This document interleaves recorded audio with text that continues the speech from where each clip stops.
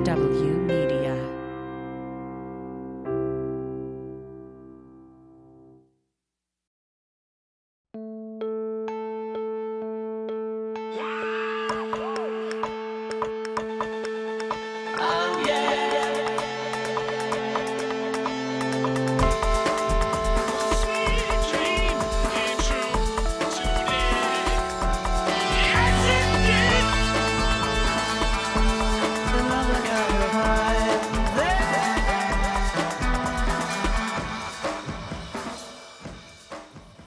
Welcome to One Sweet Dream, a podcast where we explore the dream that was and is the Beatles.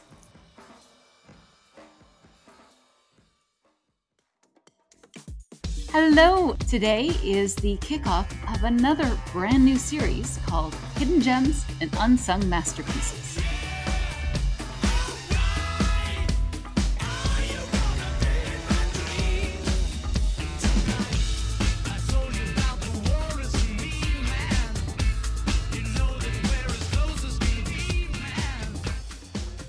Given that the mission of this podcast is to reconsider all aspects of the Beatles through a new lens, challenging old assumptions and beliefs, and introducing new thinking and fresh insight, with the goal of getting to a more well-rounded view of the Beatles and their story, I thought this should include music as well.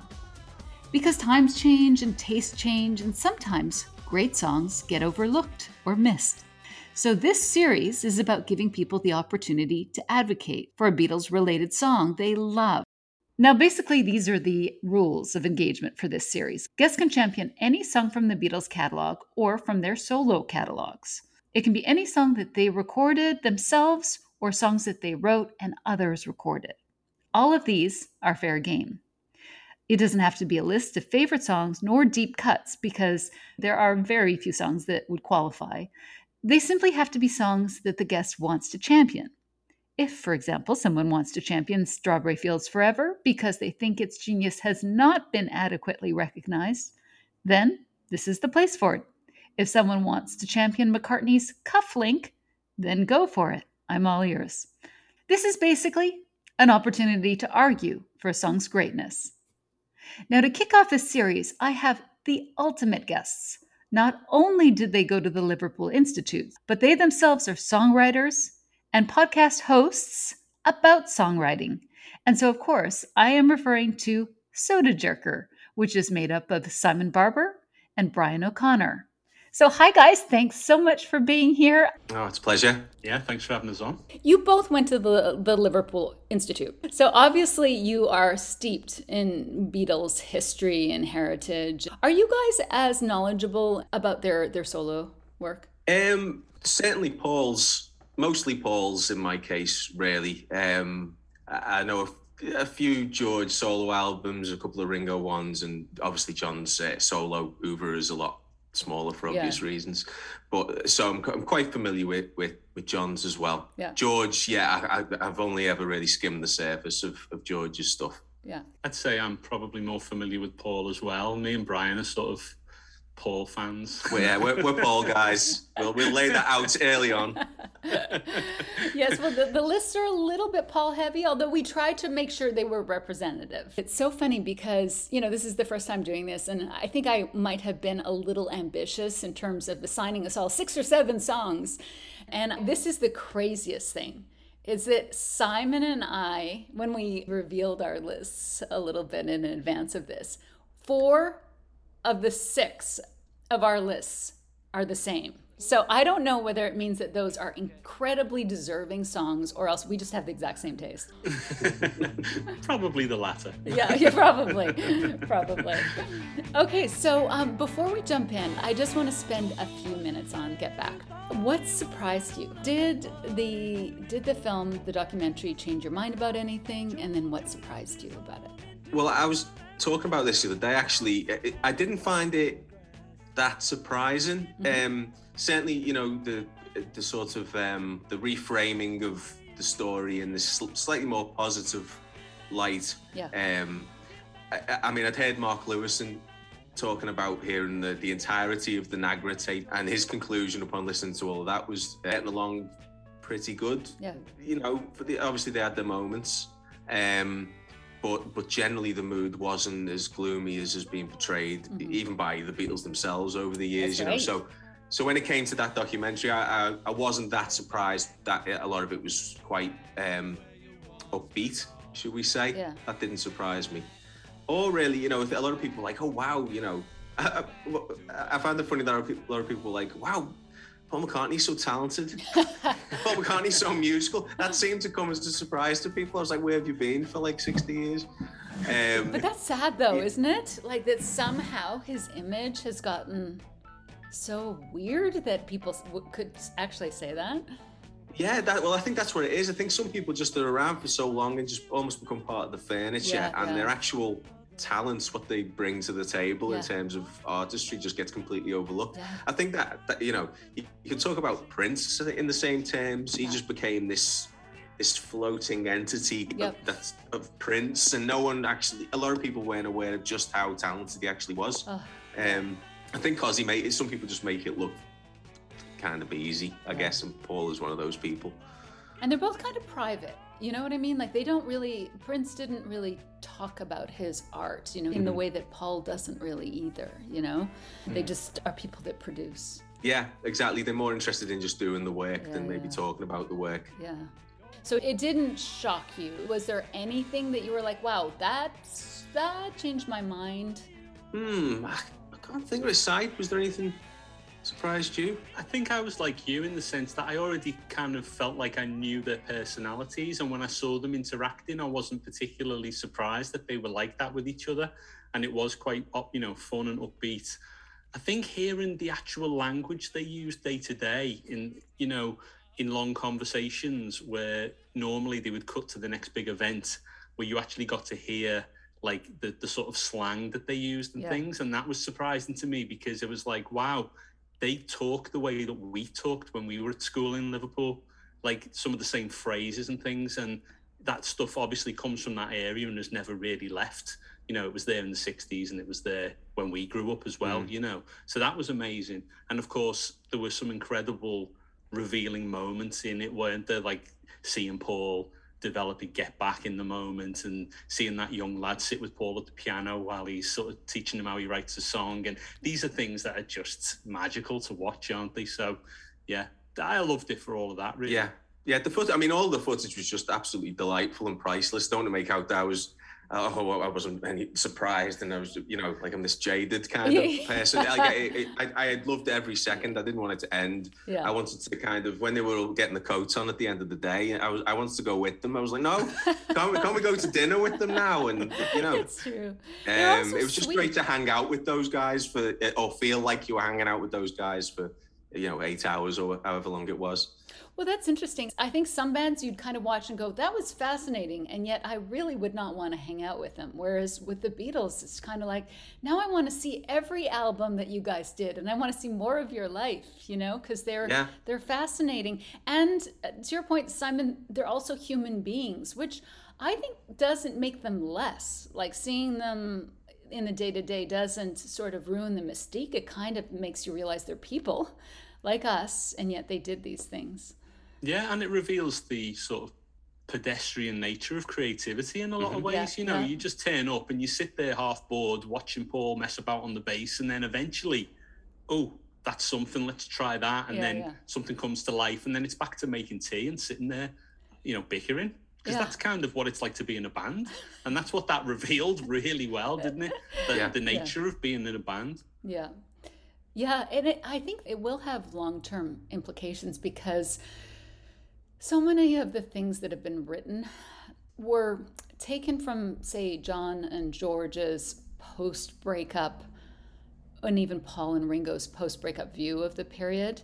And sometimes, like, I think of the way that George or John were characterized as behaving towards Paul. I just think, I hope people can't believe that anymore, because when you look at it, you can see their friends, you can see their mates and their family, you know, and the bickering isn't as serious as we were led to believe by various books, you know? One thing I didn't necessarily, I mean, some people reacted to how George is represented in the film quite interestingly, in that they seem to almost feel like he was a victim. Yeah. Which I didn't get that personally, and I've never got that from George ever. I've always felt George was a very self-possessed, confident person. I'm sure he had his vulnerability as well, but in watching that film, like, you know, a lot of people mention the moments he presents I Me Mine, and John sort of comes in and he's like, we don't do waltzes and whatever, and some people, so I think some people took that as at sort of face value, maybe, that John was being dismissive of the song and dismissive of George. Yeah. But I just saw that as just inter-band member banter, for the want of a better word. You know what I mean? And when him and Yoko started waltzing around, I didn't see that. Some people saw that as mocking. Yeah. And I didn't see it as that. And George is sitting there smiling and saying, oh, you should do that on the show too. Yeah. Like, whatever the show's going to be. Like, George's taking it in a kind of good spirit. So I never felt, obviously George wasn't having a good time, hence him leaving after a few days and stuff. But again, I think that was him just being, you know, fuck this. You know, knowing himself, and I'm not having a good time, so I'm going. And then, you know, they all respected him enough to go and have 2 meetings with him and then do things how he wanted to do them. They ended up in Apple because George wanted to do it there. And, you know, he just hated Twickenham. Would much rather do it in a cozier environment. So they all said, okay, yeah, whatever you say, George, essentially. Yeah. And that's not to me, though. They don't respect George or they look down upon George. You know, they think they value them in the same way as, you know, Ringo was like, well, I'm not going abroad. Yep. You know, right, well, Ringo says he's not going abroad, so we don't go abroad. I think they had, you know, as Paul's always sort of said, a very democratic setup in the Beatles. So that was something I took it from. But, and also George is the only one who's saying, he says at one point, I'm not giving you my best. I'm not giving my best songs to this project. So you can have like For You Blue, and you can have I Me Mine, this one I knocked off last night. Which, not just, I mean, you know, I like that song, but still, you know, he was holding stuff back. You know, he obviously had all the songs for All Things Must Pass, or a lot of them at that point. Yeah. So, you know, he was smart enough to go like, I'm not sure what this is going to be, so I'm not going to give me best material to this. And you hear him sort of essentially say that. So again, I don't view George as this sort of poor put upon George. I love that point, Brian. I don't either. That's the thing. I've had many conversations about Get Back, and that's a point that I wanted to make after all this discussion. Like, a couple of people said, well, when he unveiled his songs, like, it was so hard for him to get his songs across because the guys didn't react to them well. And I was thinking, they don't react to anybody's songs. They don't. It's not like John's like, yay, Paul, thank you for bringing that, you know, or John, let's hear your great song. The thing is that Paul and John are just more confident. They're just like, this is the new song. And George is a little bit more tentative. You know, I do understand that it's difficult for George because you can see the bond between Lennon and McCartney is so strong. I think that it's a difficult position to be in with Lennon and McCartney, just because it's tough to be in a band with a super strong partnership. But that doesn't mean that they disregarded his songs, you know? No, exactly. No. George's biggest problem is that he was in a band with Paul McCartney and John Lennon. Yeah. And he was aware of that. He was very, very aware. You know, George was a smart guy. Yeah. Of course. Yeah, I mean, George had some brilliant lines, like, I think I'm just going to do me for a while. I mean, that was so cool. I was like, yeah, George, you go do you, because that's the best thing you can do. Like, I think that it would have been good for him to do an album, because I don't necessarily want Lennon and McCartney not to be strong, but I do want George to feel good too, you know? So it's a conundrum, but I think that's a great point. And you know, I'm sure there's lots of George fans that would love to come on and you know, push back against that. But George was a quarter of the Beatles. When he walked out, they were all upset. They figured it out, you know, and then they came back. It's just John and Paul are just self-centered and used to promoting their songs, you know? Yeah, that's it. And I mean, I hate to say it, but John and Paul have a different relationship than everybody else in the group. It's just different. Yeah, exactly. All right, let's jump into the lists. Now, this was the assignment. I suggested each of us choose 6 songs that we wanted to discuss, solo, Beatles, or Beatles. And Simon and I ended up with 4 of the same 6 songs, which is incredible. I can't believe that we did that. But by the way, Simon, great list. Thank you. And Brian, your list is good too, but we just don't have the exact same list. Okay, so let's just jump right into our list. The first song is a song from Simon's List, and it is the song No Reply. I saw the light. I saw the light. I know that you saw me as I looked up to see your face. I tried to telephone. They said you were not home. That's a lie. 'Cause I know where you've been. And I saw you walking your door. I nearly died. I nearly died. 'Cause you walked Okay, tell me, why did you choose this song? Well, it came to mind because Brian and I did an interview a while back where we actually focused on the whole of Beatles for Sale. And this song really leapt out to me. And I hadn't spent that much time listening to it, but when we did it for that interview, I really sort of connected with it, you know. And obviously, it's quite a simple premise, this song. It's a sort of relationship gone wrong, or a dumping, if you like, kind of song. Ghosting, So yes. Yeah, it's not exactly groundbreaking in that sense, but there's something so John about the drama of this song, I think. So much drama. That it really, really works. This idea that, you know, the girlfriend is home but doesn't want to speak to him, and he sort of cries out, doesn't he? You know, I saw the light. But it's not like, you're lying. It's not like I've had a revelation. He means literally, I saw the light in the room. You are home, you know. And he says, I nearly died. I mean, you can feel the total desolation of, you know, his soul, if you like. Even though it's, in the grand scheme of things, it's quite a minor thing that he's talking about, but you get the sense that he really truly feels it, you know. And the way they sort of narrate that through the song, you know, they said you were not home, that's a lie. You know, the language is quite pointed. It's quite charged, you know, and quite chilling the way they do it, almost like he's kind of in the dark seeing the silhouette in the window. Yeah. It's quite, you know, quite chilling, I think. So, yeah, I think it's just a hint at the future emotional depth of the Beatles, I think. This is like a little window into what they're capable of. I mean, obviously, by that point, you know, they'd proven themselves as great songwriters, I think, but there was an extra level in this song that was revealed, I think. Yeah, I love a couple of your points there. That one, I think John and Paul are both such drama queens when it came to relationships. You know, I think you're right that it's so charged. It's kind of like that emotion of early 20s, everything's life or death. And the thought that John would react so much to being lied to, anyway, you know, it's not that big a deal, but it was like death to John. And the way that they tell the story, you feel he sings it with such conviction. Definitely, yeah. And I think it had an impact on some other artists as well. Like Rosanne Cash did an essay about this song, didn't she, Brian? She did, yeah. No, it's... Sorry, Si, go on. Carry on.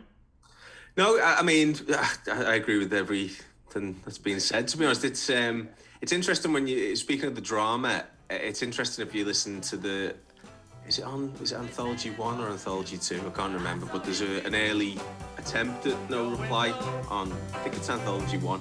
I saw the light. I know that you saw me, but I looked up to see your face. I tried to telephone, they said you were not home. That's a lie, cause I know where you've been, and I saw you walking your doors. I nearly died. Which is, you know, perfectly fine. The song is there, but in terms of the arrangement, it's just not quite right. The chords are a little straighter. I think they're just kind of playing like straight chords, but they're adding like sixths in the finished version, which just add a certain exoticism, a little kind of almost Latin flavor to it. Very dramatic sort of, I nearly died, I saw the light sections. They don't have quite the same impact in the earlier versions. That was something they kind of seemed to work up in the studio. Those dramatic moments were kind of developed. This happened once before, oh yeah, when I came to your door to reply. They said it wasn't you, as I say, the song was obviously there, but they knew it needed that little extra je ne sais quoi. I think that's an important point, and for me, the je ne sais quoi is Paul's harmonies. Like that to me is what creates the urgency and what takes it from a good song to an incredible song. You know, and I think Paul's role, like so often, you know, the early days are viewed as being more John dominant and the later days more Paul dominant. I don't agree with that. I just think they were more productive. John was more productive in the early days. But I think that Paul's contributions to John's early songs are just critical. And this is one of them. Like, I listened to that song for that middle eight section where Paul comes in, you know? If I were you, I'd realize that I love you more than any other guy, and I'll forgive the lies that I heard before when you gave me no reply. I tried to telephone, you said you were not home. And that to me makes it just so exciting. And it's kind of like the song's almost too short, you know, for me. Yeah, they pack so much in though. I mean, that middle eight, for example, is so unexpected. Every time I hear that song, it takes me a little bit by surprise, that section. But it's kind of unusual, but it does work. I don't quite know how they even arrived at that middle eight, to be honest. But yeah, you're right about Paul's contributions, and I mean, that's something I think throughout the whole Beatles catalogue. Like, Paul really brought it to the other guys' songs. That'll come up in a couple of my selections as well later on.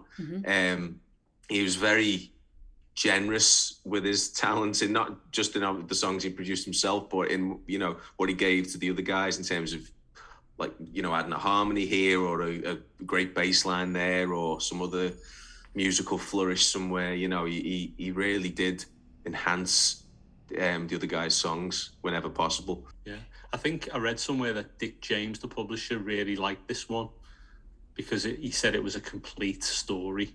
And it is, like Brian said, they pack a whole story into that couple of minutes, and it's, you know, it's, for me, it's just a symbol of where they were going to go in the future, you know. Obviously, there's plenty of other Beatles songs that people want to talk about first, so in that sense, it is kind of overlooked. Yes. In the grand pantheon of Beatles songs, you don't immediately go to that one. So it doesn't get enough credit in that sense, but it is a kind of for me, an indication of a kind of a transition to maybe more kind of adulthood in their writing. I don't know. Yeah, it's interesting because it's a story song. You know, later on, John would just speak directly from his emotions, whereas this is more of a story. But I personally feel his emotions as clearly with this song as I would with, you know, different subjects. But I think that the emotional spark of it is just as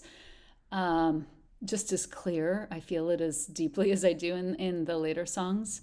And one thing that I always think about is, like, John's got a bunch of songs at this time that are so charged. And I always think, who was John having relationships with? You know what I mean? Like, that's one thing that there's just kind of a blank in our knowledge of the Beatles, is that if this was maybe 2 years earlier, I would think it was his relationship with Cynthia. But, you know, this is a little further on in their relationship. They have a kid. You know, it's not that everything has to be autobiographical, but I do get the sense that there is something that is true about this song. And, yeah, you know? Yeah, he might be drawing on, you know, his sort of our college years, maybe. Because, yeah, you know, John's work is characterized by being very personal, or much of it is anyway. So, yeah, I would imagine maybe he's thinking back to sort of earlier relationships before Cynthia. Because, yeah, as you say, you know, when was he having time to have that? You know, obviously he was touring the world and recording, and he wasn't having he was probably having dalliances. Yes. But certainly not relationships, you know. Right. Or these little dalliances, he might have been that charged for the 3 days that, or whatever they were, you know, those could be occupying his emotions. Or I I have a feeling this idea that somebody lied to or deceived John is something that he probably felt all the time with people. It's just like, I think John was a pretty emotional guy. So that's it. Yeah. Okay, well, fantastic pick. I also would have chosen this song, so great job, Simon. I'm looking through you. Where did you go? I thought I knew you. What did I know? You don't look different, but you have changed. I'm looking through you. You're not the same. Okay, the next song is from Brian's list, and it is I'm Looking Through You. Brian, this was your choice. Yes, a Paul song. One of, well, if Ian MacDonald is correct, I'm sure you've read Revolution in the Head. He talks about quite a few songs as being inspired by Paul's relationship with Jane Asher, which I think around that time was maybe a little bit rocky. Well, I think it was always, yeah. Yeah, well, they've been together a couple of years by that point, and obviously, just the lifestyles at that point couldn't help but bring about a certain amount of difficulty and friction. But you've got this, We Can Work It Out, Another Girl could maybe be classed as. Oh yeah, definitely. Like weaponizing a bit of a songs. Papa Jane. Yes. Yeah. Which, if it's true, it's quite mean, really, when you think about it. Oh, it's totally mean. But yeah, I'm looking through you. I think it stands out for me just as a Paul song in the same way as I guess something like Another Girl does, just because it's a little bit acerbic, which is not something you associate with Paul. He's generally quite an upbeat, positive person, and that comes through in a lot of his songs. But he's not often like vindictive. This song feels a little bit, vindictive to me, but couched in just a great, kind of rollicking feel and a great melody. Just your sort of soul. As soon as he comes in with that, that refrain, it's just, you just soul. I'm all in from that moment on. This was one and before I really knew what the song was about or anything, this was one I gravitated to a lot when I was a kid. When I first started listening to Beatles albums, and I maybe didn't have the patience to listen to the whole album, and I'd just kind of fast forward to my favourites. And this on Rubber Soul was always one I used to kind of fast forward to. I also find it, it's just incredible, really, that you sort of deep into side 2 at this point from Rubber Soul, and you're still getting songs of this quality, and then you've still got In My Life to come. It's kind of just the way they could spread this quality over like 14 tracks. It just doesn't flag that album at all. But yeah, the song, they made this maybe a little bit of musically a bit of a Dylan influence in there, which you could say about any number of songs from 64, 65. I think he was just in the air, and they were just maybe Paul wasn't as lyrically inspired by him, but certainly the feel of some of his songs from around that time seem quite folky and I've Just Seen a Face being another example. But yeah, what else to say? That's an interesting point about Paul being influenced by Dylan, because that's something that you rarely hear. Is Dylan's influence on Paul. You hear it more about George and John, but I've heard him interviewed a few times recently where he actually does talk about the fact that he was the first one to get the Dylan albums, and that I think that he did also influence Paul, and vice versa probably. Yeah, well, Dylan's on record as being a admirer of Paul's, and I think he once said, I think it was around 20 years ago, something like that, but he did say in an interview, Paul's probably one of the few people I'm in awe of. Yeah. That's almost a direct quote.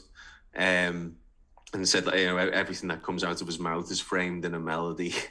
Yes. Dylan said, which is, it's true, because even his speech is almost musical. I know, it's true. But in terms of Dylan's influence on Paul, I think Paul, just being the kind of musician he is, I'm not sure Paul's, listening to infidels or Slow Train Coming. He's not going deep on Dylan, but I think just he likes the idea of people. I think Dylan is someone he likes the idea of. I'm guessing he's not,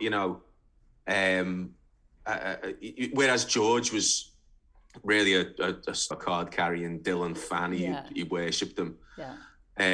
Paul, I think, liked the general idea of Bob Dylan and the general vibe, and could kind of cop. Paul's very good at copping a certain vibe from people and going, right now, how can I work this into my music? Yeah. So you'll hear a feel, you'll get a vibe from a Paul, a Dylan influenced Paul song like I'm Looking Through You, but you won't necessarily lyrically, you won't find many Dylan-esque lyrics in Paul's songs or anything like that. Am I making sense? Yeah, I'm wondering when in terms of like influencing each other, that Paul, I think you're right, that's how Paul seems to incorporate things into his own music. Mm-hmm. Like, I'm going to borrow some stuff that I think is interesting, turn it into my own rather than I am a follower of you, I wonder do you think Paul's difficult to borrow from since melody is his greatest strength? Do you think other artists like a Dylan it would be hard for him to be influenced by Paul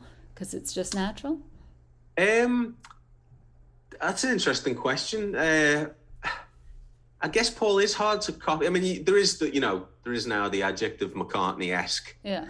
That's a pretty broad term, really, when you think about it. Because if you think of all the different types of song that Paul has done, what truly is McCartney-esque? I guess what you're saying is maybe certain melodic choices, or just being very melodic, is in its own way being McCartney-esque. Yeah. So in that sense, maybe you can sort of use him as a model, but in terms of nailing down, I grab a guitar and start playing a few chords and singing a slightly nasal voice, and you could say, okay, I'm copying Bob Dylan. Yeah. Not that I'm not to be reductive about Bob Dylan, but just he has a very distinctive sound and style. You know it instantly when Bob Dylan opens his mouth that it's him. Even though he sings, he has different styles of singing, I guess, depending on what era Dylan. But you can generally, he's very recognisable, and he has a certain thing that he does, and he does very well. Whereas Paul just kind of runs the gamut of styles and can he's a shapeshifter in a way that I don't think he gets enough credit for being. Yeah. The same way as someone like Bowie, being described as this musical shapeshifter, chameleon, whatever. I think Paul can kind of do that too. Mm-hmm. So in that sense, he is hard to quantify or qualify exactly what is a McCartney-esque. What is McCartney-esque? What do you think, Simon, of this song? I was just waiting for Brian's analysis, really, to sort of illuminate it for me, which he's done. I just always was attracted to the title. I think it's a lovely title, and as Brian mentioned, I've just seen a face, and titles like that always appeal to me. They have a certain quality, and this one does that for me. And it's a nice song, but I never had that kind of understanding of the sort of Paul and Jane, story as an undercurrent for that. And so when Brian explains that, it sort of gives me an extra dimension to think about. But it's just another link in the chain of that period of when they were sort of developing, I suppose. But as Brian said, consistently turning out stuff that has merit and has quality, So there's a standard that they don't seem to drop beneath at that point. Yeah, and then from there, it's just a trajectory that just keeps going up and up, isn't it? Yeah. And lyrically, I think, Paul doesn't, he's been maligned for some of his lyrics over the years, or maybe being a bit lazy with some, and, it's probably, it is true. He can be a lazy lyricist, I think. Yeah. I think that's just the truism. I don't even think that's up for debate, to be honest. Right. But when he when he gets it right, he's one of the best, I think. Yeah. And this is a great lyric. Some of the lines in this, love has a nasty habit of disappearing overnight. Oh, yeah. That's just, that's a fabulous job, Cutting. Oh. And again, in terms of, this is maybe a lyric that you would you'd say is more John-esque than Paul-esque in terms of it's again that slightly bitter quality to it, and you were above me but not today. The only difference is you're down there. Like what does he mean by that? You were above me but not today. Now you're down there. Oh yeah. It's kind of the servant has become the master here. Yeah, there's lines you can grasp, and then there's other lines that are a little bit more opaque, and it's just an interesting little peek into Paul's brain. I think that's how he doesn't allow you that often. I think that's a great point. That's a great point. I think these angry songs with Jane actually gives us quite a bit of insight into him, actually. I think when they met, he was willing, there's lots of accounts of he was willing to be taught by. I interviewed Peter Asher, and he just said that Paul was willing to take it all in and learn from them. And I'm sure when he moved in with Jane, he probably thought she was, incredible, like this beautiful, well-educated, lovely woman that was upper class and from London and sophisticated and all these things. And you can tell that I think it's interesting that Paul is always viewed as the romantic, and yet so many of his Jane songs are angry, bitter, I'm going to get back at you songs. You know what I mean? Exactly. It's like that's what inspired him, is their fights. Yeah, well, that's it. And it just goes to show, Paul's often, I don't think it's as common now to sort of say Paul's the lightweight, soppy ballady. I like to think that that's being put to bed at this point. But, a song like this is definitely evidence to the contrary, I'd say. There's a quote from John, I'm going to butcher it here. Like I can't, I'm just paraphrasing, but he made the point that this was in the 60s. He said, I always laugh when they send Paul the difficult ones because they don't want to send them to me, because his point is that they think I'm tough, Paul's tougher, he can cut people down in a second. And so he was kind of like, I'm the nicer one, like externally I'm the tougher one, but Paul's way tougher. And I think that you highlighted some of the really cutting lyrics in there. My goodness, I'm not sure I'd want to be the girlfriend of this guy. When he gets angry, he's cutting, and it like No Reply, both of these songs seem like two guys that are very self-centered and get very emotionally involved and are reactive, but they certainly are into their relationships, Yeah, absolutely. Yeah. I mean, I guess it's the context of the period as well. A young kind of northern guys. There's probably a certain element of chauvinism in there as well. Undoubtedly, really. Yes. Yeah, I think this song showcases like the conflict of Paul and Jane. You read so many things about them, that they were both, like in Hunter Davies' book, he loved them as a couple and just thought they were so loving and lovely. And I've talked to Barry Miles, and he said they were just this amazing couple. But then you also hear or read things from other people who said they fought like cats and dogs. And I think it was both of those things. I think that they were probably pretty similar in that they were both extremely talented and smart and headstrong, and that probably both attracted Paul to Jane but also drove him insane. Yes. And I suspect based on the fact, if you look at Paul's relationships, like Paul and Jane, Heather Mills, some other people that he's dated, and even with Linda, like I suspect that Paul loves drama-filled relationships. I think he likes a lot of drama. And, you wouldn't think about that with Paul and Linda, but there was an interview that he gave in the early 80s where he talked about the fact that he said, we're fairly volatile, but I like it that way. It keeps things interesting. And so, and that's surprising to me. Yeah, I would have thought he'd just be building bonfires and smoking dope. Well, that's my image of Paul and Linda, is like songs we were singing, sitting around. And maybe they got there, but this is the early 80s when he's talking about it. And so maybe they were still kind of working that out. But yeah, no, I have read some interviews with Paul where he's talked about that, they had their moments, and it wasn't all sorts of sweetness and light all the time. I think even like the night before the wedding, Oh yeah. They almost broke up. They had a huge row, and almost called the wedding off. So it was not.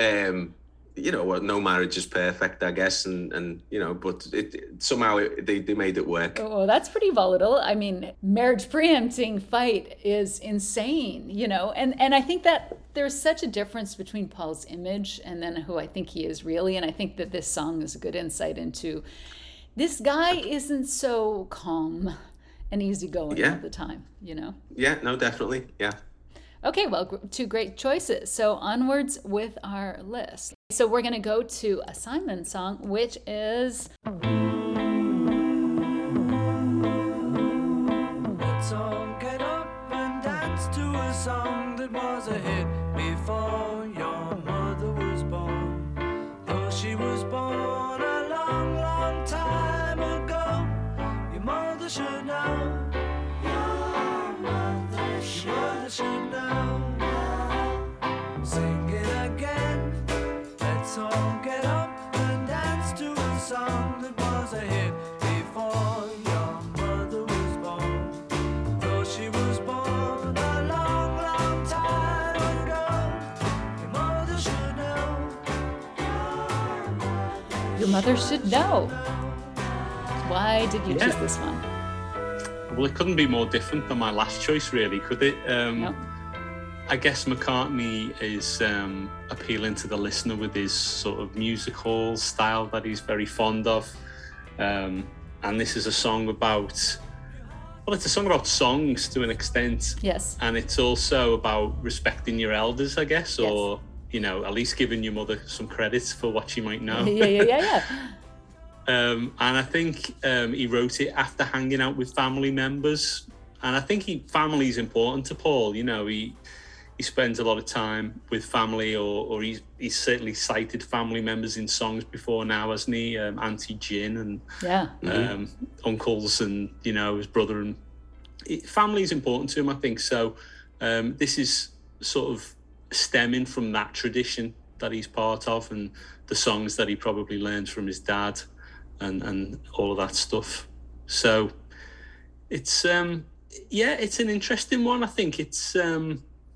quite melancholic, I find. It's got that sort of minor key sound to it, and it has some interesting moments throughout. That sort of sing-along, la-da-da kind of version of the chorus, and I think that's perfect for that kind of song. It's a sing-along almost, and he's trying to encourage the audience to kind of sing along with it.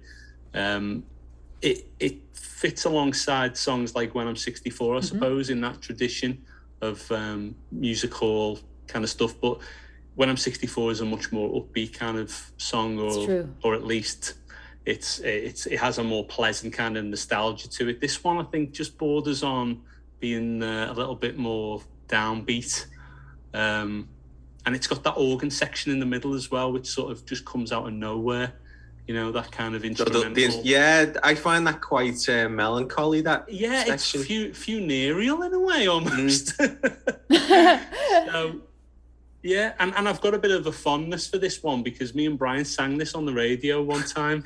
Yes, we did. Yeah, many years ago, we were on the BBC in Liverpool. And there was a young woman who'd been invited over to Liverpool. I think she was from Russia. I think she was, yeah. And she'd been invited over for a Beatles convention or something because she was like a fanatical Beatles fan. Yeah. And she wanted to sing this song on air. So because we were on the same edition of this show, they said, would you back her? Yeah. So we said, yeah, okay, no worries, we'll play that for her. And then when we got there, it turned out she was too shy to sing the song. And she barely opened her mouth, yeah. Oh, no. So we had to perform it. I think she did BVs in the end or something. So I sort of think of this song quite fondly, in that we were sort of thrust into doing a live performance of a song we hadn't really rehearsed that much, Yeah, it was on, it was Spencer Lee's show, wasn't it? He's a veteran sort of broadcaster and writer. He's written a couple of books about the Beatles, actually. He wrote one about, I think he wrote like a sort of authorized biography of Pete Best, or certainly about Pete's like sacking and stuff called Drummed Out. So yeah, he's written a few Beatles books that along the way there, Spencer. But yeah, God, I'd forgotten about that. Yeah. And I think this was, I read somewhere that it was actually offered up as a potential song for that satellite broadcast that they did in '67, where they did All You Need Is Love. This was a potential I didn't even know that song that was offered up for that. But I don't think John or George particularly liked this song very much. So I think it was... Although I've heard George's reaction to All You Need Is Love, too, was kind of like, that's pretty basic. So, yeah. I think the universal message of that one appealed for that event, That was the perfect song for that event, for sure. It was, yeah. I think it's interesting to me that, you get the feeling John and Paul were a bit dismissive of, I think John later called it Paul's granny music. I've never seen where that quote comes from, but it's attributed to John that's where he called it. But which is interesting to me because John and George grew up in post-war Liverpool and pre-rock and roll, when a lot of the songs they would have grown up on would have been precisely those vaudevillian music hall, around the piano sing-alongs. And not to mention the kind of American songbook and all the old sorts of standards, Gershwin and Cole Porter and all that. That was the stuff they would have been hearing on like the Light program and all that before any Elvis and Buddy Holly came along. And I just feel like that just went deeper into Paul than it did them, maybe in some way. Like Paul really, because I've seen it said that, those songs are Paul's smug, kind of piano music hall. So, and I never saw them as smug. Oh my God, no. I think they're very genuine. What? They're coming from a very genuine love of that style of music and that era of music because, as Si said, in terms of his family, that they had a lot of, the McCartney family, very close, he had a very big extended family who had a lot of parties, and his dad would play the piano and everyone would sing. And, those were the kind of songs his dad would play, I would imagine. And that's so Paul just kind of, by osmosis, picked up that style. Well, and yeah. I think that you've hit on something. I have a personal theory about this, about John, two things, why Paul is so connected to this music. And like in Paul's lyric books, he talks about the New Year's Eve parties and the extended family. And they'd all, like, this is a quote, he said that they'd all come together and we'd get a very wide, lusty view of life from all these generations. So this idea of like the fun being connected to these songs, being, I think there's a very warm feeling for Paul around these songs, but also it's very connected to his father, because he talked about his father getting behind the piano. And I have sort of a pet theory that later on John reacted to these songs, because it was more John who reacted than George, because I think that John was always in competition for musical influence with Jim McCartney. Right, it's an interesting one. And also it could be, because John didn't have the same upbringing. He was raised by his Aunt Mimi, and there weren't many jaunty sing-alongs going on in Mimi's house around the piano. So maybe, he just didn't have that same emotional connection to that kind of music as Paul did. Although, he certainly would have heard it on the radio. Yeah, he seems to have been game at the time, too. Like when I'm 64, they seem to have had fun doing this. Like, you see them dancing and they all look like they're having fun. And even, Honey Pie, John played beautifully. He plays a great solo in that. Yeah. He seems to have absorbed that style somehow, without even knowing it really. Yeah. And I mean, they were so good at that generally. They were, just, soaking up influences from all over. But I know I'm very fond of. I will defend Maxwell Silverhammer, for example, till my dying day. Really? Excellent. Although that's not on my list. I thought about it, but then I thought we'd probably take up an hour. Yeah, probably. Yeah. But no, I love, and he doesn't do them well. They were more of a thing, certainly in the Beatles and early Wings.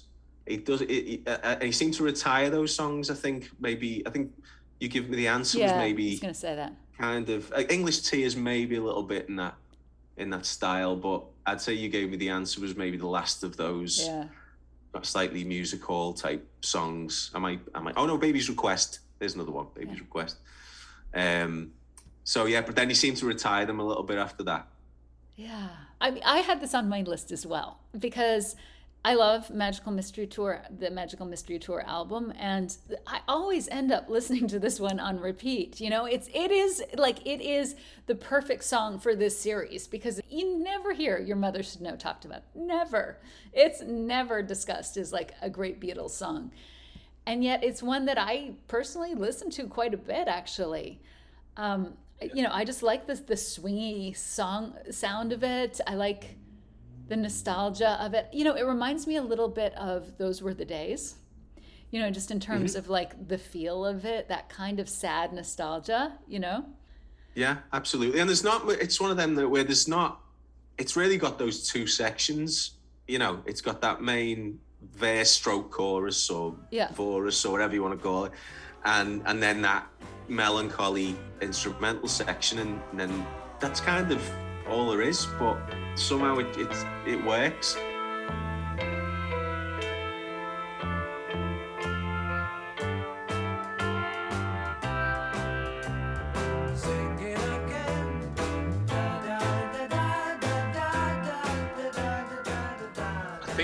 Didn't Ian MacDonald criticise it because he said that the author couldn't be bothered to come up with a bridge? Do you think that's true, or do you think that it just didn't need one?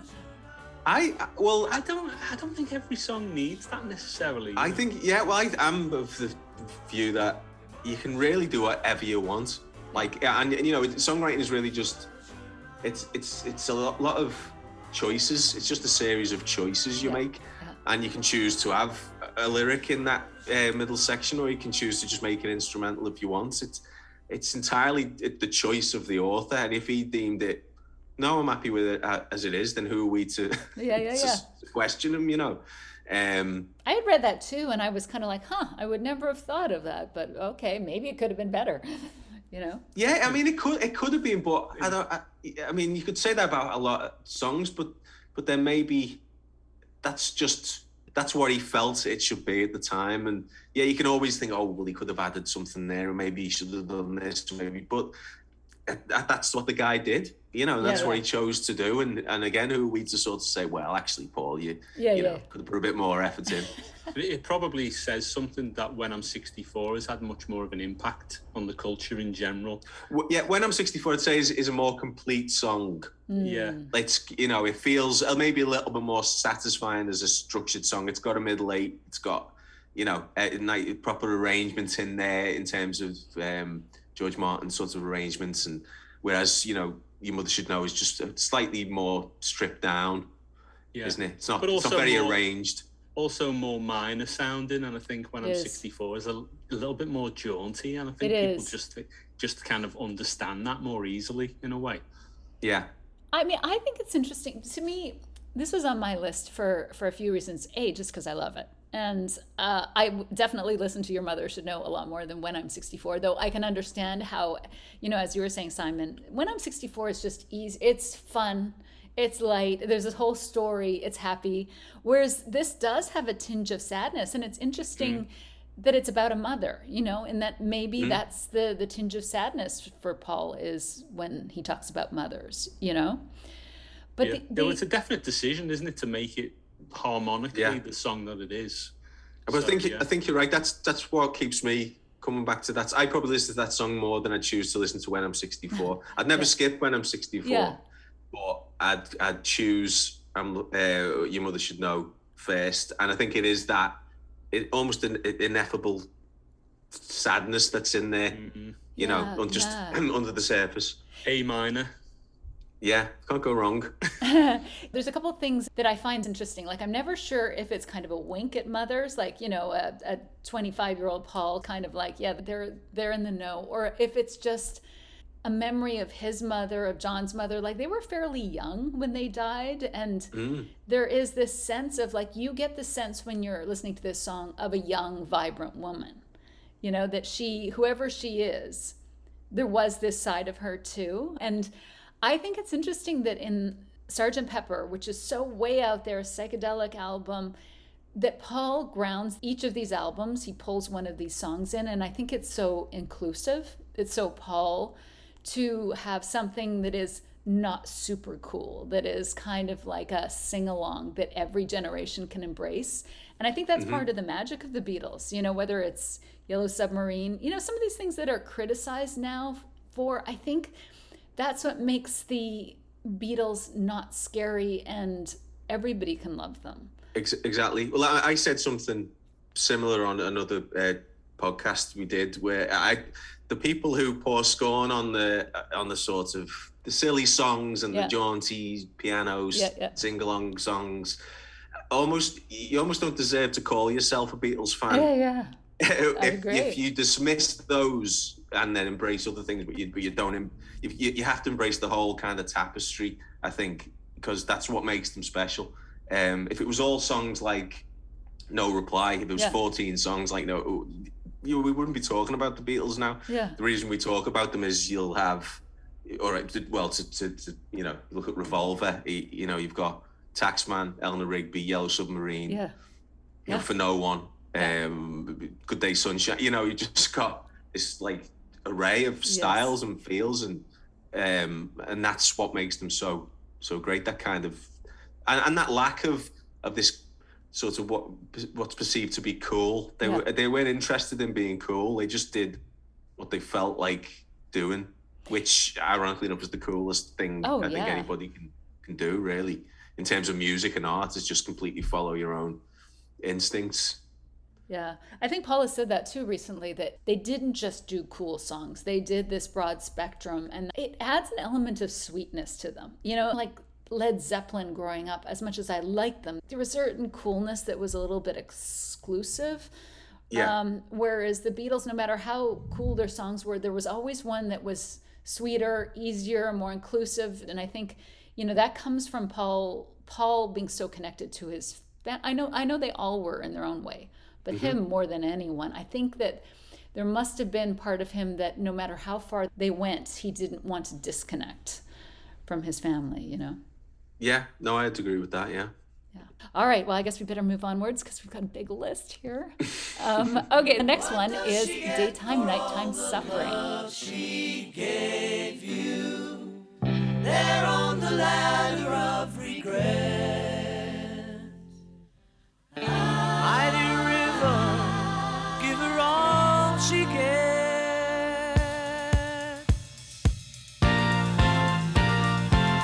What does she get for all the love she gave you there on the ladder of regret? Daytime, nighttime suffering. Daytime, Nighttime Suffering. Yes, which was I think the B-side to Good Night Tonight in 1979, which, I mean, the fact that this song was a B-side is incredible to me, because I genuinely consider it one of his best solo songs. Okay, tell me why. It's just satisfying. I think that's the word that, you know, it just kind of knows itself. It's got just such a strong identity as a song. The subject, you know, it's lyrically, I think he's talked about it as being a sort of companion to Lady Madonna. It's kind of a pro-woman song, and sort of showing empathy towards, you know, difficulties women face in the world and stuff like that. And there is definitely that elements in some of the lyrics. Then some, again, you've got some more opaque lines in there, like the you know, Flow Mighty River sort of stuff, which I'm, you know, I don't know if that means anything in the context of the song, or it was just what came when he wrote it and it sort of fit, so he went with it. Again, it's just going with his instincts. But just everything works melodically. You know, it has the surprises in there that sort of shifts into different sections. You have this little a cappella breakdown. These almost Beach Boys harmonies. No sign, no tale, no fairy tale anymore. Paul's bass playing on the track, I think, is exemplary, because I'm a bass player, and this is a song I would play to people. If someone wants to learn how to play bass and support a song, this is a song I would play them, because he's sort of creative, but he's never lets it get run away from him. The bass line, it's very supportive, but it grooves, it's melodic. The feel is spot on. It's just Paul firing on all cylinders, this song, I think. And I love the story behind it, where I don't know if you know this, but basically Good Night Tonight was the A-side, which weirdly to me, I feel like that should have been the B-side, maybe. As catchy as that song is, it's not much of a song. I like it, but it's more of it's like an idea, just, it's almost like a what would you call it? A sketch? Yeah, it's a sketch of a song that's just like stretched out over a few minutes. It's fun, it's enjoyable, but it's as a song, there's not a lot there. Whereas this, is very complete sounding. In the same way as something like Another Day, I sort of would put it in with that, just in terms of how well it's constructed. It's got this it's almost like a little mini suite in its own way. Another Day is so superb. I'll have to talk about that at a different time. It's so good. Yeah. And but this one, basically they needed the B-side for the single, and Paul said, well, to the rest of the band members, okay, well, if we all go away over the weekend, everyone write a song, and we'll pick from what everyone writes, we'll pick the B-side. Lo and behold, Paul comes in on Monday morning with this one, and it becomes the B-side. I mean, who could have foreseen? Amazing. I choose mine. Yeah, which just it really makes me laugh. That Oh, I know, Paul. I mean, I can't imagine the band really thought they had the chance. They probably did. They probably thought that, oh my God, maybe Paul's tired of writing because he's got this competition. Yeah, I mean, maybe Denny might have thought he had a fighting chance, but I don't know about Lawrence Stube or apparently Steve Holly. Linda went and wrote it. Maybe, but it's just a very, very satisfying song, and I think Paul is keen on it. I know he's remarked upon it. He put it on Wingspan, the Wingspan compilation. He mentions it in, I think the first time I heard this song mentioned was in the Beatles recording sessions book. There's a little interview with Paul at the front of that book that Mark Lewison conducted, and that song came up in that. And when I read that book, I'd never heard that song, so I kind of sought it out. It became one of my favourite ones. Surprise you in certain ways as well. Yeah, I like his voice on this one too. It's great vocal. A little bit rough. I actually grabbed this quote from the lyrics book. Paul says, "I'd like to think that I've always been very empathetic towards women, but the point was brought home to me one day when a girl stopped me and asked, 'Have you ever realized how many of your songs are about women?' I haven't ever really thought about it. All I could respond was, yeah, well, I do love and respect women. I got to thinking that my feelings towards women might have come from my mom, the fact that I always remember her as gentle and happy. On the most basic level and in unexplainable ways, she embodied the humanity that you might find in my songs." And, I thought of this song when I read that it is interesting when you look at Paul's catalog that, a subgenre within his catalog is these. He empathizes with women, whether it's Lady Madonna, Eleanor Rigby, Jenny Wren, Another Day, Your Mother Should Know. He's always kind of thinking about the woman's perspective too. Maybe it goes from just thinking about his mom.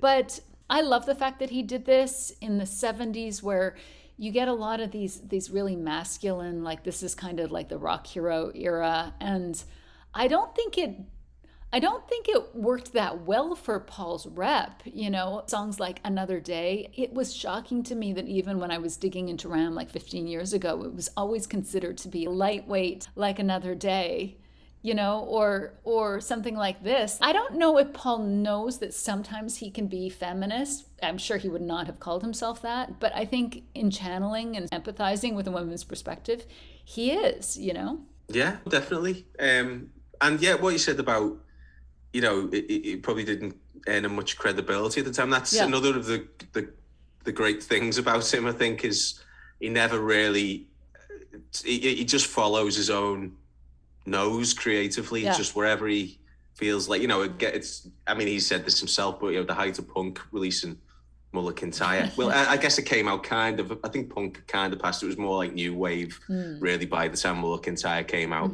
But, the fact that, when all this kind of spiky guitar music is happening, he goes and does this Scottish folk ballad with bagpipes, and I don't even think he does it to be contrary. No, I don't think so either. He felt like doing it. I'll do that. And, I don't think, maybe there was some eye on, because he liked to have hits, certainly back then. Yeah. But,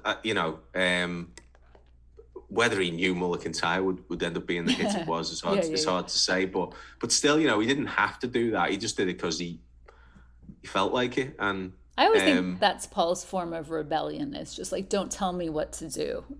I'll do what I want to do. I mean, I think it's a terrific song too. I love it.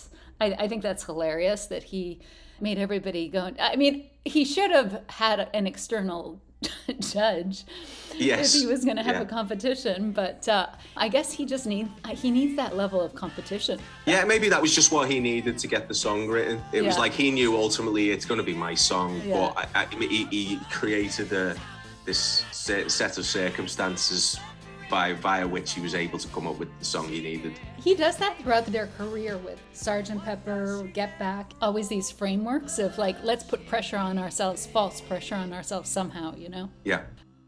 Okay, next song is Dear Boy. Dear boy, what you have found. I guess she never knew, dear boy, that she was just the cutest thing around. I guess she never knew what you had found, dear boy. I guess she never saw, dear boy, that love was there.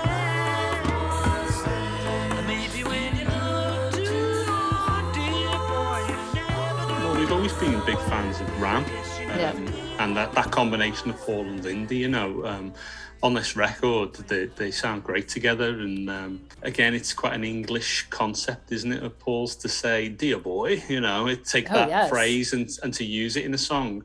But what he does with it is just kind of unbelievable, really. He creates that incredible kind of vocal arrangement that's on that song. You've got that motif, which is like the sort of constant ringing, the da-da-da-da-da-da-da. I guess it's...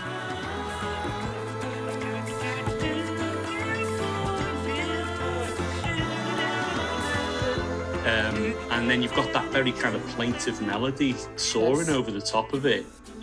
You've got that ending, that very kind of orchestrated ending where it really resolves and comes to an end.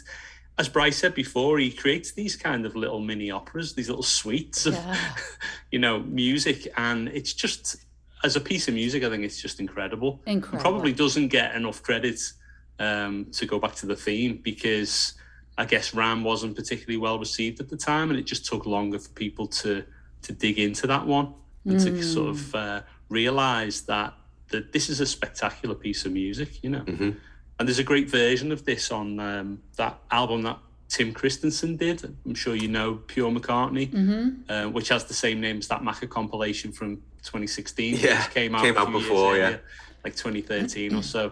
And it features one of our favourite artists, Mike Viola, singing Dear Boy in a live context. And he's backed by Tim Christensen and the Damn Crystals, and it's just magical, I think. And it really just, for me, shows what an incredible composer McCartney is when you hear it in a live context with all those people trying to put it together in the moment. The intricacy you of it. realise, wow, this is something else, So yeah, that's why I chose this one.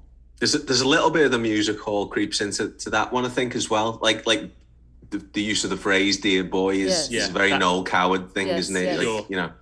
Like, and even musically a little bit. There's a little bit of that in there as well. But I think that's another great and another slightly not mean lyric, but like that last line about it is.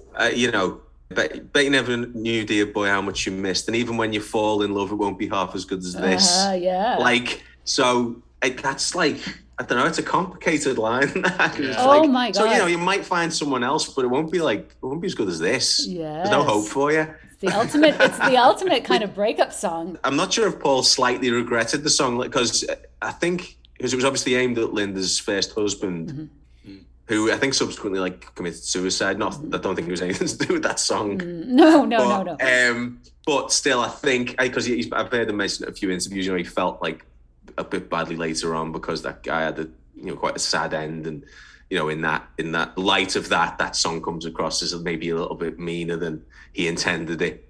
Really it was a celebration of Linda by way of saying, hey, didn't you realize what you had when you had Linda? Oh yeah. This is a very complicated song. I personally think that this should be seen as a Genius song. This is exactly the song that would be at the top of my list for this particular series, because I think this is one of the best Paul songs, just best period. Agreed.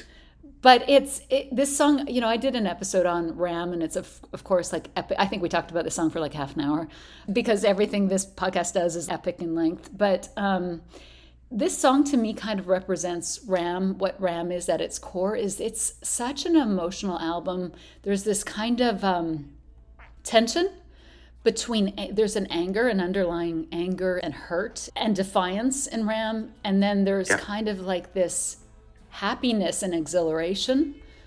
And it was such an important, interesting time of his life, the breakup of the Beatles, the coming together and sort of reinvention with Linda. And I think you hear this in so many of the songs, and none more so than this one.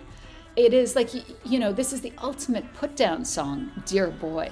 It's such a polite way of saying you're a fucking idiot, dear boy. That look at what you missed. And I personally think that it was both.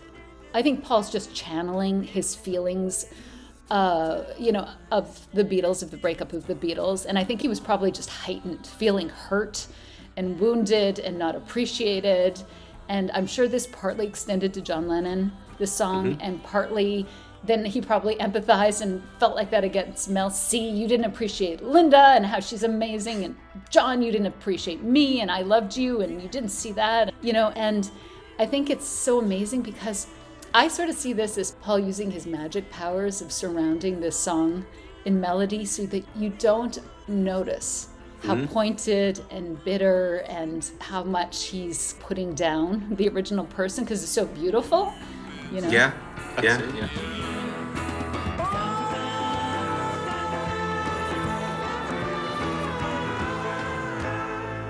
And that's a great description of what makes Ram as good as it is. That combination of anger, defiance, happiness, and creative freedom. Yes. It's that confluence of all those things is very unique, I think, and that's what makes it stand out as a Paul album, and probably his best solo album, because never again really did all those factors combine in that exact way to create that result.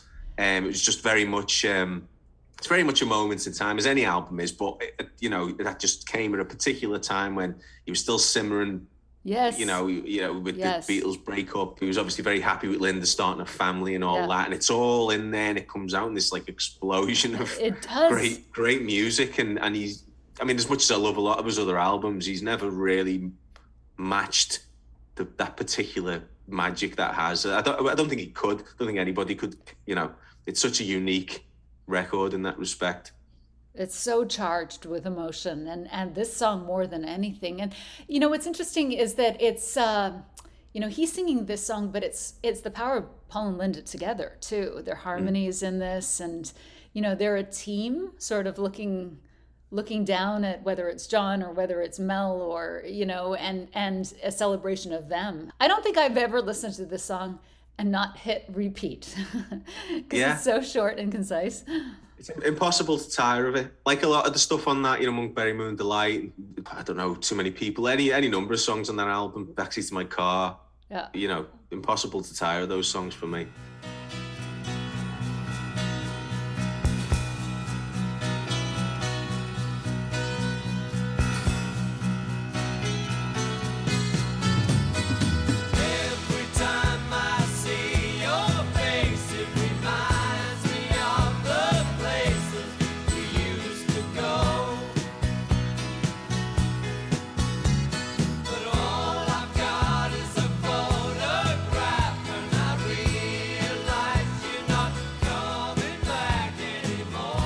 All right, Brian, photograph?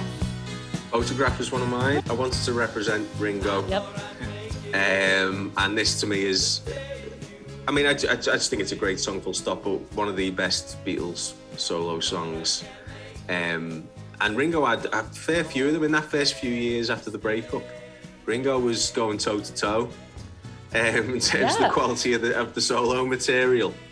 It started to tail off towards the end of the 70s, but there's some great stuff in there, and this is arguably the pick of the bunch for me. Written by Ringo with George, I believe on a yacht in the south of France. A lot of songs were written on yachts around that time. Yeah.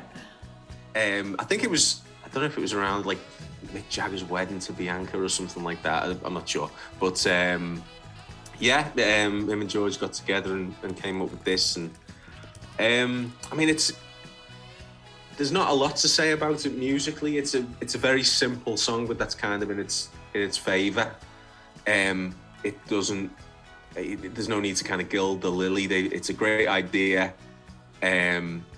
well expressed. The chords are simple, it's major kind of verse chorus, and then you got shift to the minor for the bridge, and it's sort of big standard moves in that respect, but it's just bound together.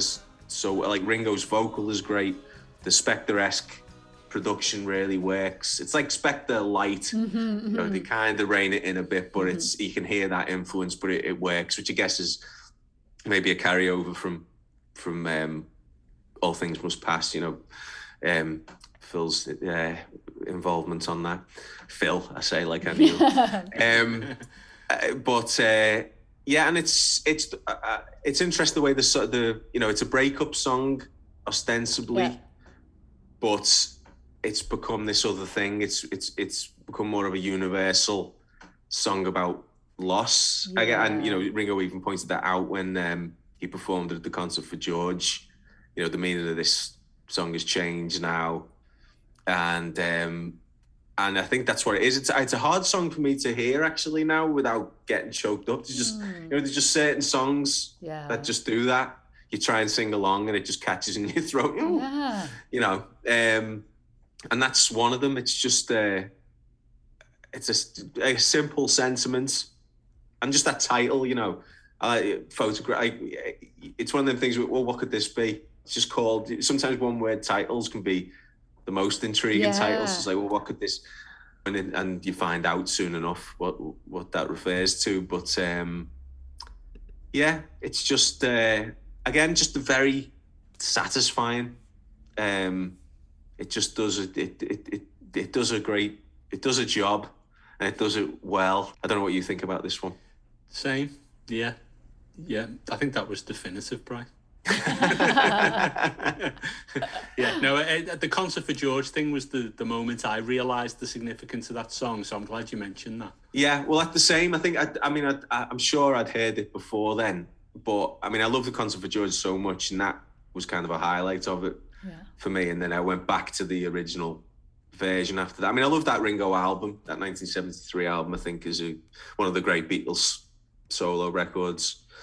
It's someone you can say a lot about it, but it's one I can't kind of praise highly enough. I think this is a favourite of a lot of people, actually. It's an amazing song. It starts and you're in it, as you said, Brian. It's the production of it. It's bang. It's on right from the beginning, and Ringo's vocals are incredible in it. Ringo isn't the best singer in the world, but sometimes he sounds amazing, And in this song, he sounds amazing. And I was thinking about this. I was listening to it yesterday thinking that ultimately I think the Beatles breakup was a very bad thing for all of the Beatles, but in some ways this early period after the Beatles broke up enabled Ringo to develop a musical personality separate from the Beatles in ways that people probably didn't expect. I think some of that's been forgotten. What a big star he was in the early 70s and how much success he had in the 70s. Yeah, he really thrived in those first few years. He was like, again, he was going toe to toe in terms of sales and chart placings and whatever. He was. I think he was doing better really than Lennon. Yeah. Yeah, I think he just hung around a bit too much with some of the Hollywood carousers, didn't he? Like Harry Nilsson, and where things went a bit south for him after that for a while, and he maybe just wasn't paying as much attention to the quality control. Well, he also had to depend on, the others to. I guess he could have brought in other good songwriters, but it seemed to be that he leveraged the music that he got from the other guys as well. Yeah, I guess. John and on that Ringo album, you've got songs from I'm the Greatest. John wrote 6 O'Clock. Yep. Paul wrote, and those are great songs. But I think they would have happily and I think they did continue to sort of chuck the odd song Ringo's way here and there, but it's just just a very emotional. I think it's a song like if you've experienced loss in any way, it rings true, and it does it in a very unpretentious way. It's not trying to pull any strings. It feels it's a very genuine expression. I think that's interesting because the reason why it pulls at the heartstrings is it doesn't seem fixable. It's just a loss. Like he's not singing that maybe I can get you back. It's kind of like, I think this is interesting because he wasn't breaking up with Maureen then. George wasn't breaking up with Patty then.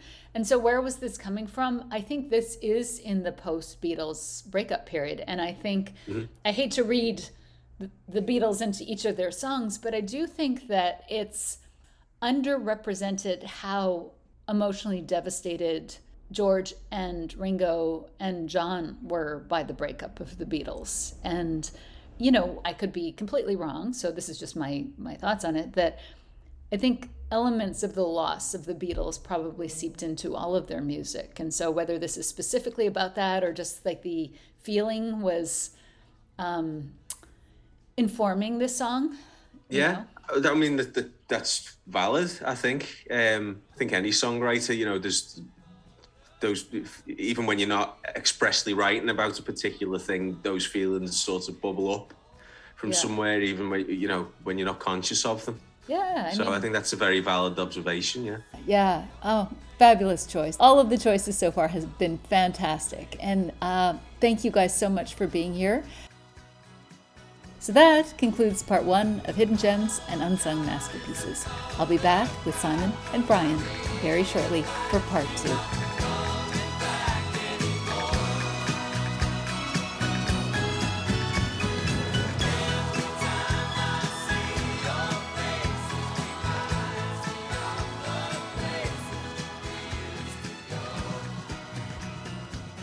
But before I go, I do have a host perspective on granny music.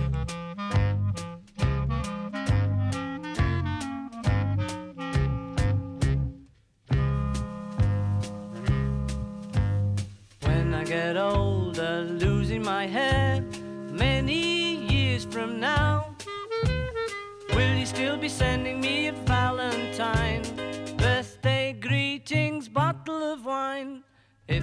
Sorry, Simon and Brian, I get extra time here. I thought the subject of granny music was worth touching on again because it's a concept that is so deeply woven into the McCartney image, somewhat detrimentally. He's just the guy who wrote granny music. I'm not even sure if anyone knows what granny music is, except it's definitely not cool since it's the music that old ladies like, and I guess everyone knows that old ladies have the worst taste in music. Never mind that that's sexist and ageist. It also subtly, or not so subtly, reinforces an idea that McCartney is writing songs for people who have no taste in music. So where did this term come from? Well, from John, of course, in his breakup period anger. So first, is it true, does Paul write so-called granny music? Well, granny music is really just music hall influenced music. And yes, Paul does sometimes write music in this style. It is only a tiny part of his catalog, because he writes a wide variety of music, as Simon and Brian said. That's in fact one of his hallmarks. So yes, he does, but it's clearly not all that he writes. Second, is he writing for old ladies? Well, I did read an article from about 1965 where Paul said he'd be bothered if old ladies and kids did not like Beatles music because he liked old ladies and kids. So I guess he is writing for them, but of course, not only for them. Third, did John hate granny music? Well, he seems to have enjoyed it during the Beatles. He embraced Obladi in India, apparently. He claimed to enjoy the Your Mother Should Know scene in the Magical Mystery Tour. He played beautifully on Honey Pie. And of course, he occasionally wrote similar type music. Mean Mr. Mustard, anyone? And by the mid-70s, John was playing with all kinds of styles himself.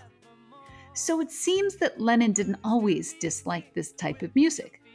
But perhaps by 1969, his musical taste had changed, and he was tired of this genre. That could be.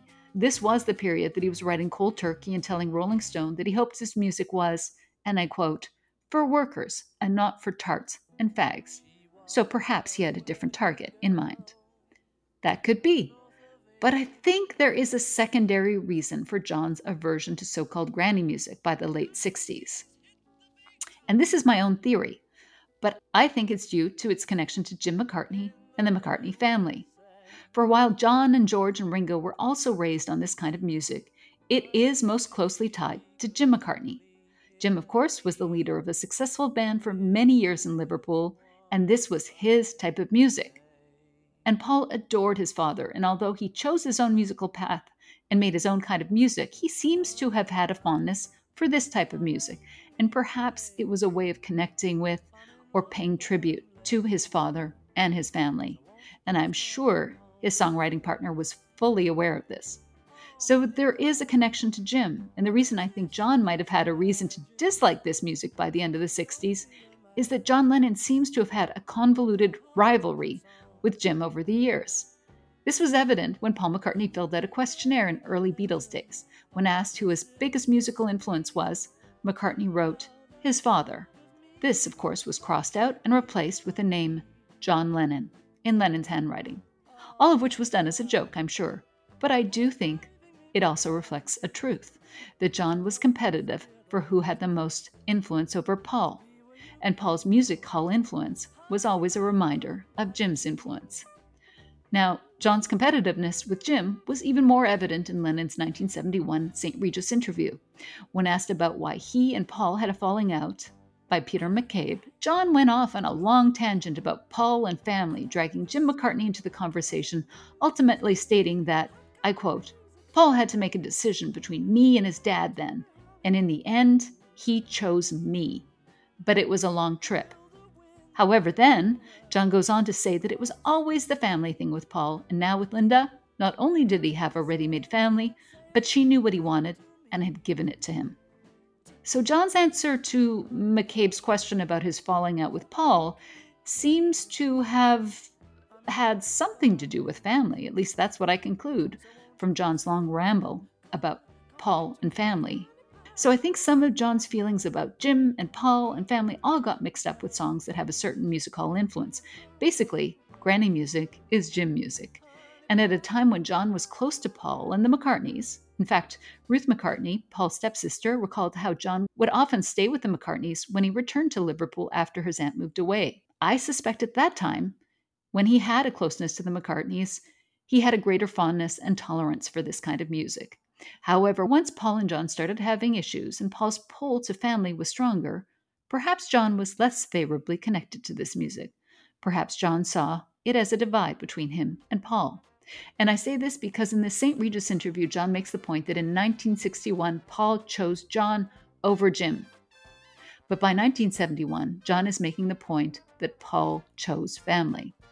Of course, Paul did continue to play with this style of music, as Brian said, though it was rare. But eventually, he did record the ultimate granny music song in 1974, which was written by Jim McCartney himself, Walking in the Park with Eloise, which is, of course, the ultimate tie between Jim and granny music. So I think this music has a lot of baggage for John. It was Paul's continued tie to Jim and all that he stood for.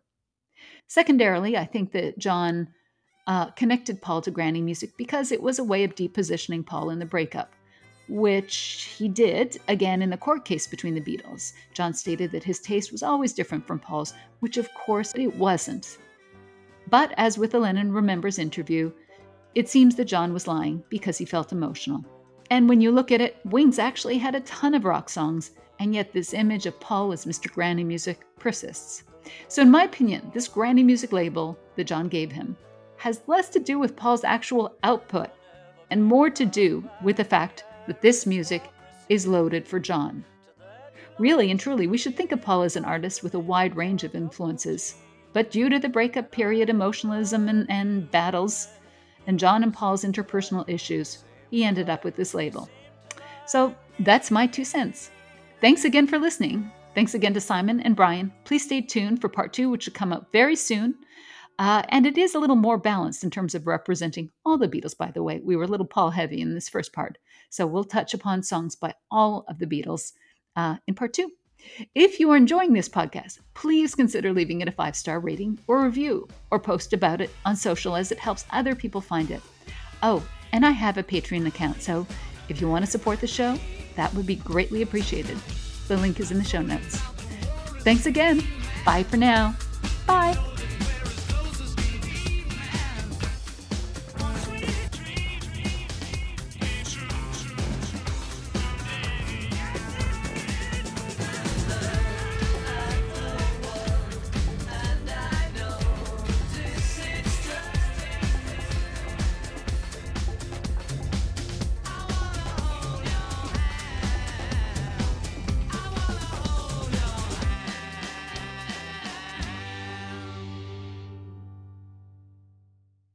MSW